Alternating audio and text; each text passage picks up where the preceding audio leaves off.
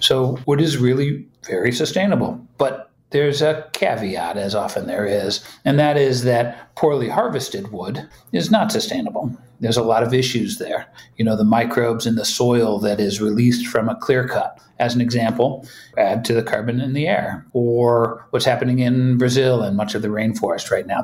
There's an old saying, the best time to plant a tree is 40 years ago. The second best time is today, right now. Yeah, so we do reclaimed wood products, not just floors, siding and paneling and timbers, as much as we can do sustainably harvested of all of the same things. The direct answer to your question is you can't beat reclaimed floor from an environmental standpoint. No doubt. You can't. It's just reclaimed wood. It's sitting there. It's waiting to be used up until people like us at Pioneer Millworks started to create a market for it. Welcome to Mindful Businesses, Our Sustainable Home, and I'm your host, Vidya Iyer. In our podcast, we bring to you businesses that are mindful in their practices and processes. A mindful business adopts and employs sustainable social, economic, and environmental practices. Our podcast, Mindful Businesses, has since July 2019 met several innovators, creators, and thought leaders. But we realized that the process and the path to build or make your home sustainable was at best confusing and ever evolving. In the series, Our Sustainable Home, we talk about resources, options, and innovations in the residential construction industry. We delve into what is a sustainable home. May the goal be net zero, carbon positive, and water conservation, and we provide viable solutions and options available in the market for our listeners who wish to live in a sustainable home. Today we have with us Jonathan Orpen, the founder of Pioneer Millworks, reclaimed and sustainable wood products. He joins us from Portland, Oregon. Welcome, Jonathan. Thanks so much for having me. In a world where we are asked to save our forests and stop cutting trees, wood is in fact one of the sustainable renewal materials available to mankind. This is sort of a contradiction, right? Why and how is wood considered sustainable? So it's actually, like so many of these questions, kind of a complex answer. But I'm going to boil it down to pretty simply. Wood as the carbon footprint or the carbon equivalence, you could say, in its manufacturing is as low as it gets. It just grows. Cutting it down, we, at least in our case, tend to use it in its found form. Whether it's found in a sustainably harvested forest or whether it's in a reclaimed timbers, we just reuse it. And so the actual impact or the carbon footprint, as we always talk about, of the actual manufacturing process is low because we're not doing a whole lot to it relative to, for instance, a PVC molecule or something like that that's made overseas and shipped here, et cetera, et cetera. All the stuff we all know. So wood is really very sustainable, but there's a caveat, as often there is, and that is that poorly harvested wood is not sustainable. There's a lot of issues there. The microbes in the soil that is released from a clear cut, as an example, add to the carbon in the air. So that's not a good thing. Or what's happening in Brazil and much of the rainforest right now, the Amazon rainforest, where huge swaths are cut down so that we can herd cattle or grow soybeans. Those are the issues that are occurring right now, and that is not sustainable. So all wood is not sustainable, and too much wood use, frankly, is probably not sustainable either. So it gets a little bit gray in there, but as a general rule, I'm a wood guy. I like wood, and we use a lot of wood. That's our fallback material. And often when you go to the store and buy a piece of lumber or wood, they have the stamp FSC. What is that? So really, often, I think you're giving a lot of credit right now. We don't see that very often. Try to find an FSC certified piece of wood at Home Depot or other big box. It's hard to do, if at all. But I will tell you what it is. Forest Stewardship Council certification. The FSC stamp represents the only known third-party, internationally recognized sustainability monitor that there is. There are other certifications you can get. One that is well known is called SFI, Sustainable Forest Initiative. That, however, is an industry-based, voluntarily followed set of requirements, or maybe they're not even requirements, they're suggestions. It's certainly better than nothing, an SFI certified piece of paper or lumber, but it's not going to be as good as an FSC piece. Again, you don't often see it, unfortunately, but you ought to. What does that certification mean? Does it mean that the forest that it is harvested from is managed in the best possible way that we know today? That's the theory. And I'm not an expert in sustainable forestry practices. It looks at the many things that you and I would think that it would look at. For instance, the riparian zone.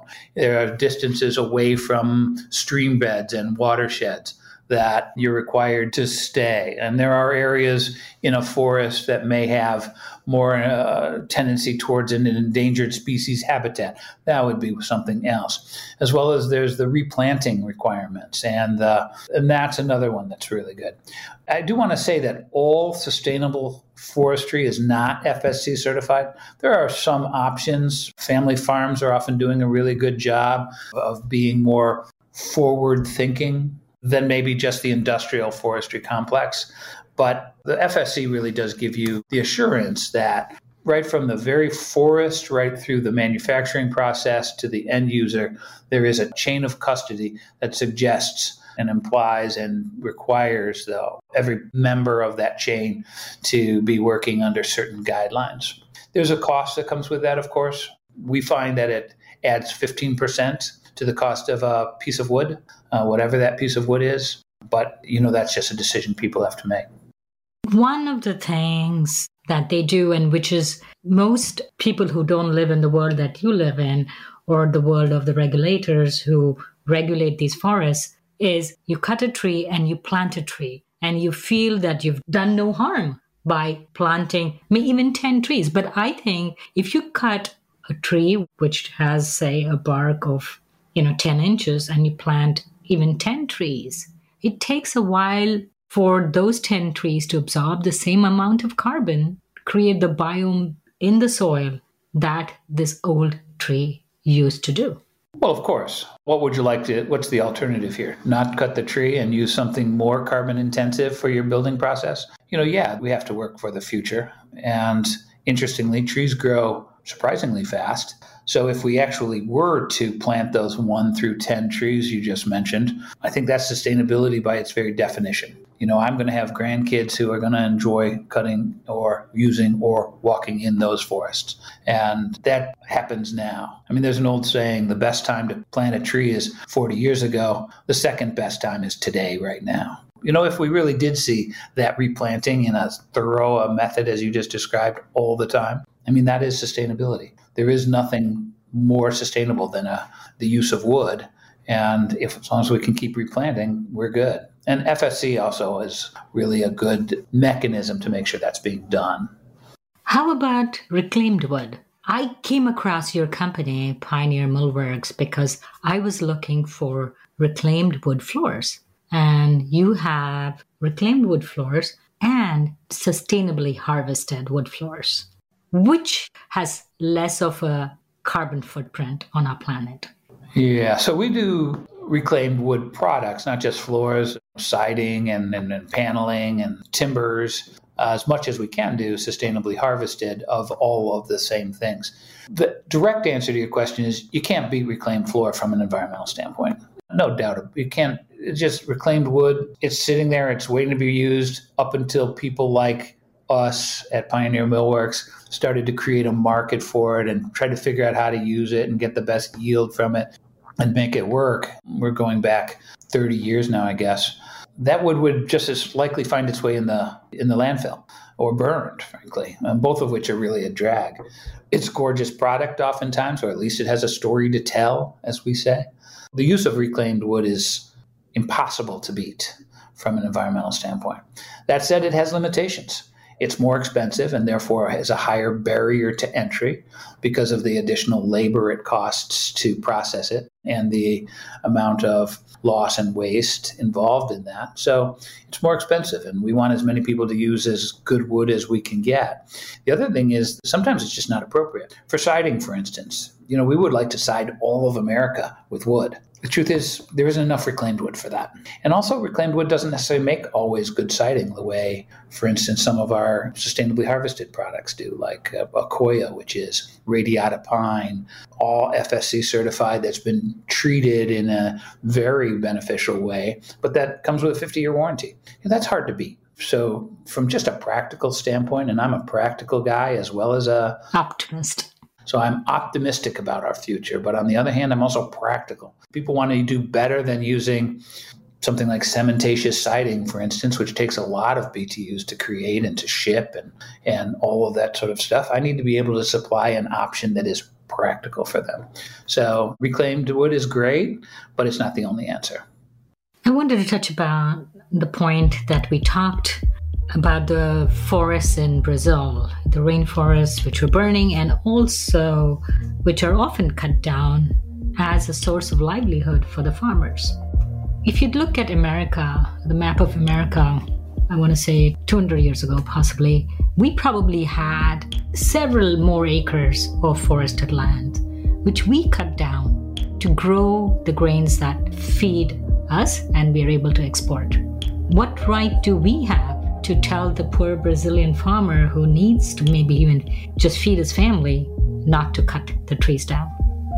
Well, I'm going to pause, simply giving respect to the size of your question, because certainly you're not going to get every answer out of me. To say what right we have, though, implies that it is the poor farmer who's actually getting the profit and the value out of that land. And unfortunately, that's rarely the case. Most of the time, these are large industrial, commercial entities that we can't even imagine the size of. I'm not sure, but you're probably not going to get me to shed a tear over Archer Midland Daniels, their environmental aspects or the amount of profit they might lose by doing a better job. I'm sorry about that. I'm just probably not going to go there.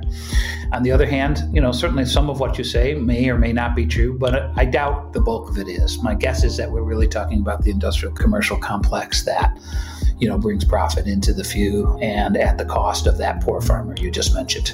I mean, we could go on that for a long time, honestly. We're talking about socioeconomic, political wins that are bigger than anything I can imagine, but they are existing and we can't ignore them. You mentioned that you offer wood siding, and the other product that Pioneer Millworks has, which drew me to your company, and the technique is Shao Sugiban.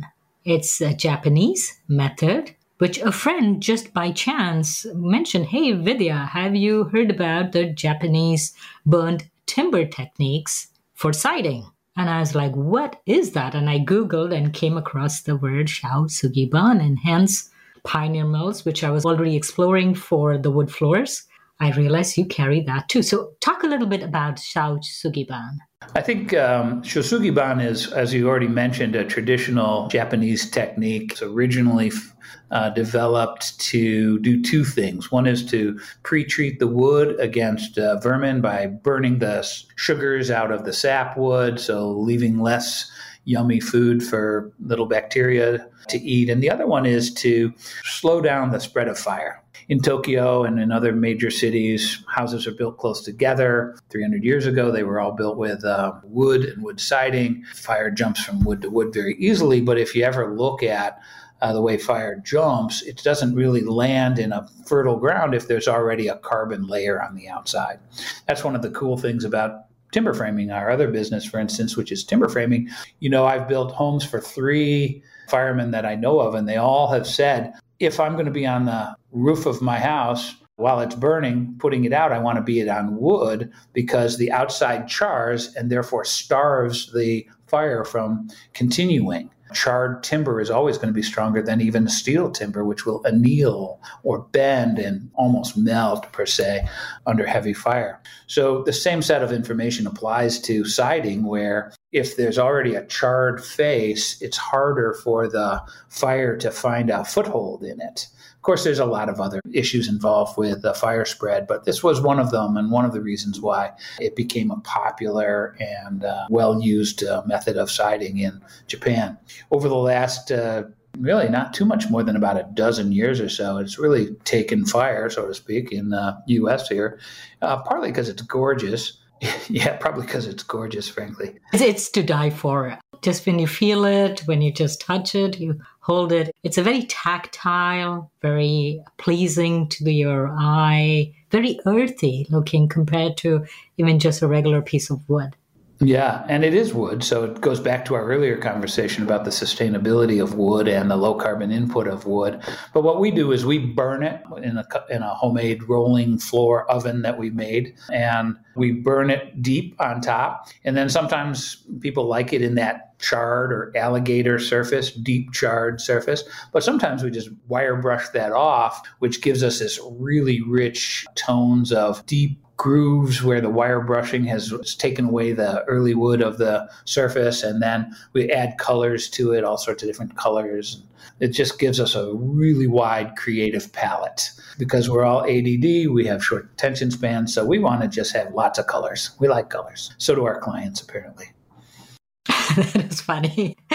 Yes, with the cell phone and the iPad and having the phone conversation at the same time. Yes, that's our life these days. How you burn the wood, is that similar to how the Japanese have been doing it traditionally, or is it different? It is different. I mean, the traditional Japanese shosugiban methodology was very slow. Just wouldn't make it in today's need to move the product along and get people to make a living, et cetera, and make it a more affordable product. In their case, the truly traditional, and you can Google this, the truly traditional is you would stack some boards up vertically, start a fire on the bottom, let the fire burn up the sides of these timbers to the top. And that's how they would burn the original. What we do is we put it on rollers, we burn the back lightly so that we're pre-treating and stabilizing the back, and then we turn it around and burn the front more aggressively. It's probably 50 times faster, to be honest with you, and probably safer too, now that I think about it. My little research showed me that they almost stacked it like chimneys in a triangle, like 3 pieces of wood stacked like a chimney. They burned from the bottom, and they seem to do it on site. So, which is, again, not feasible in our American context. No, it really just isn't. So our neighborhood associations would never allow that. Neither would my insurance company. Is the outcome similar or same? As far as I can tell, again, I wasn't around hundreds of years ago, but the look of it does seem about the same. The goals is about the same. I would argue that by us burning the back first might even be better than it was. And similarly, the classic Japanese wood was sugi, or really in the cypress family, not the cedar family as many people think. And I always say that if the Japanese had access to some of our North American woods that we use, they would be much happier to do that. So the idea of doing everything traditionally, I think, sort of falls away in the face of just improvement. So why do you say that? Why are our woods superior? Right now, the cypress that you get, the Japanese cypress you get out of Japan, obviously, it's a much faster growing tree. They're usually smaller trees. My guess is they're well managed just because Japan. But nonetheless, they're very thin pieces of wood with very few rings in them. Whereas we're pulling it out of North American woods and Pacific North American woods, which, that's the finest forests in the country. And again, when one of our products we use is larch, which I consider to be a highly underrated wood, and so therefore underutilized. So a lot of our wood is that. We also use FSC certified Douglas fir, which is of course, not only beautiful, but sustainable in the way that I just mentioned. And we also use a product, as I mentioned earlier, Koya. All of those burn really well. They take a fire well, and they are local to us in our manufacturing. So we're able to access them and send them through our system pretty efficiently. Isn't Akoya grown in New Zealand, and they have a process that they go through in the Netherlands and then they come here to be burned? Akoya is a South American plantation-grown radiata pine, forest stewardship certified. Can be New Zealand, can be actually Chilean. It comes from a number of different places. Right now, it goes to Netherlands where it gets acetylized, which is for the sake of a better word, a vinegar kind of a treatment that's pressure treated in. So not the difficult solvents that we use in the pressure treating that you might be familiar with. And then comes here to us where we then burn it and distribute it. Much of the travel is done overseas, which as a general rule is a more environmentally sound way to move product, because if you've ever seen a container ship going across the harbor, you know how much is on there. So they're moving quite a bit of wood, quite a bit of products in those container ships. But really the exciting news is the parent company of Akoya has agreed to open up a domestic plant within the next couple of years. So we're really excited to be able to have this be a domestically manufactured product as soon as possible. I would encourage people to Google Akoya wood. I had the opportunity when I visited the plant, Pioneer Millworks plant in Farmington, New York, to see the rings. The rings of the Akoya are very far apart because it's a fast-growing tree, and I was told that it absorbs the vinegar solution much faster. Hence, when it burns very rapidly, and it could last 50 to 100 years, but it's far more sustainable because I'm not sure how quickly this tree grows. Most plantation woods those kinds of species are chosen for their fast growing and easier rotations, shorter rotations. That makes them more economically viable. And yes, it certainly is the radiata pine is going to soak up much of the treating process easier than others. It's a little like shortleaf southern yellow pine right now. It is also the same thing. That's why it's used in the East Coast as your main pressure treating wood, because it can soak up quite a bit of wood of the product. You know, we're into the technical weeds here, which I always love, don't get me wrong. But it does seem like it's a fast-growing tree. I don't actually personally know why they're not doing plantations in the Northern Hemisphere, but they aren't that I know of. We're talking a little bit more about wood, and I'd like to talk about reclaimed barnwood or any reclaimed wood. Can you burn that? So you get the benefit of Shok Suki, and you also don't have to harvest. We don't burn that. I don't see that as economically viable. One of the reasons why people tend to like the reclaimed wood is the story that it brings. And so oftentimes when we're using it, you mentioned barnwood, but reclaimed wood can come from a lot of sources, but often there's a patina of age on its surface, as I like to say. People are buying the story that implies. So for us to completely change the outside look does get us away from that. And as I mentioned earlier, the reclaimed wood is a limited resource. And so I want to use it for its best purpose. And part of its best purpose is the story that it tells. It reminds us that we're all part of this long continuum, and the wood was around before us and probably will be around after us. And the signs of previous life that we often see and celebrate in reclaimed woods help us remember that. So you founded Pioneer Millworks. When was that? 90, about, before you were born and most people listening. You are too kind, sir. I find it a fascinating story of how small companies grow. We're a timber frame company. New Energy Works Timber Framer has been around since the mid-'80s. And I was basically just looking for a stable wood. That's all. I mean, it was before I was truly ignited into this idea of sustainability. At the time, I was a timber framer because I liked the way you insulated timber frames. It was a great way to keep a house warm and celebrate the craft of building. But at the time, I was using green East Coast oak timbers, and they moved more than I really wanted them to move. So I was looking for something stable. Back then, the kiln drying industry had not really come up to speed need for big timbers. And I came upon reclaimed wood. That's a long story as to why I found it, but it clearly filled a need for us to look for a tree, a timber that would be still looking as good with our joinery 10, 20, 100 years from now as it did when we started. So when we originally did the joinery. So originally I started just because I liked the stability. Quickly, though, it also became about the story. And just as quickly, it became about the environmental aspects that you have been talking about. So for us, it's a three-pronged win, which is stability, story, and sustainability.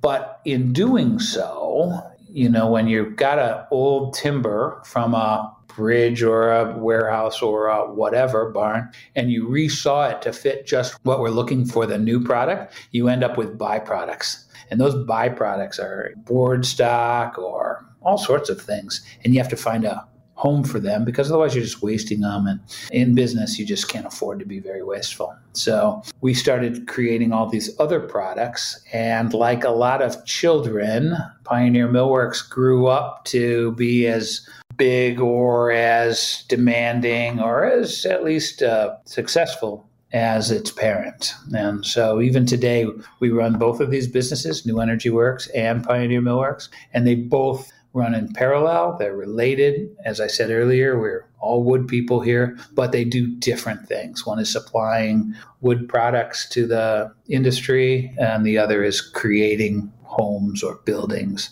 that are heavy timber construction and high performance envelopes. Wanted to take a minute to define what is timber, because we have listeners from all over the world. A timber would be a piece of wood which is almost a foot, 10 inches by 10 inch. The simple way to think about it is first you start with a tree. You cut the tree down and bucket to lengths of logs, and then you cut that log into usually rectilinear or squarish or rectangle shapes, and those are timbers. True definition of dimensional wood is usually 2 inch by 4 up to 12 inches. That's dimensional wood. But when you start getting 3 inch thick or 4 inch thick by whatever, we call those timbers. Interestingly, if you indeed have people from all over the country in Europe, almost any wood used to build a house is called timber.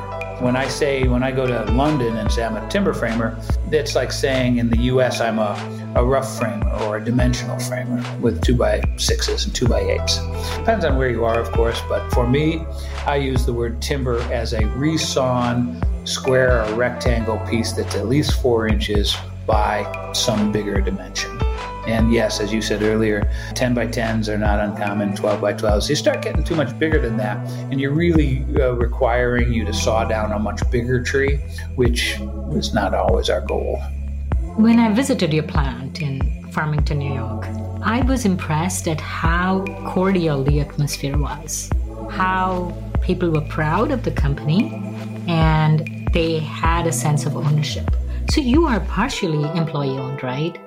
Yes, about 4 years ago, we took the first step towards becoming employee-owned by becoming 30% employee-owned. And by the end of this year, 2022, we'll be 100% employee-owned. It was more than just a sense of ownership that you found, it was actual ownership. Consider that an important part of sustainability, because I think for a business to succeed and do good things, it actually has to be sustainable. It has to be well run. It has to have people who want to be there.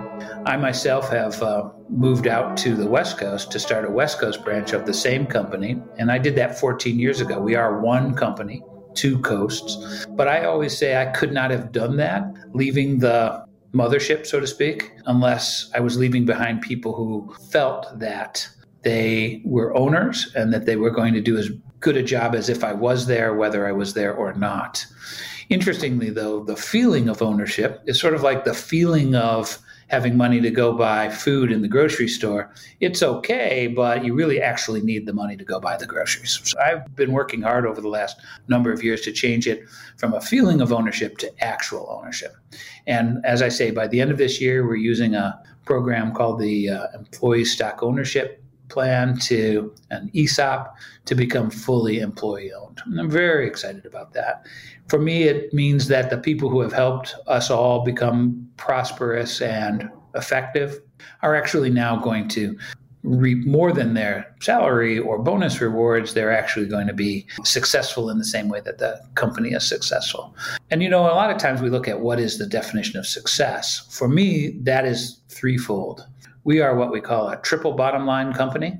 So our definition of success has three definitions, not just are we profitable?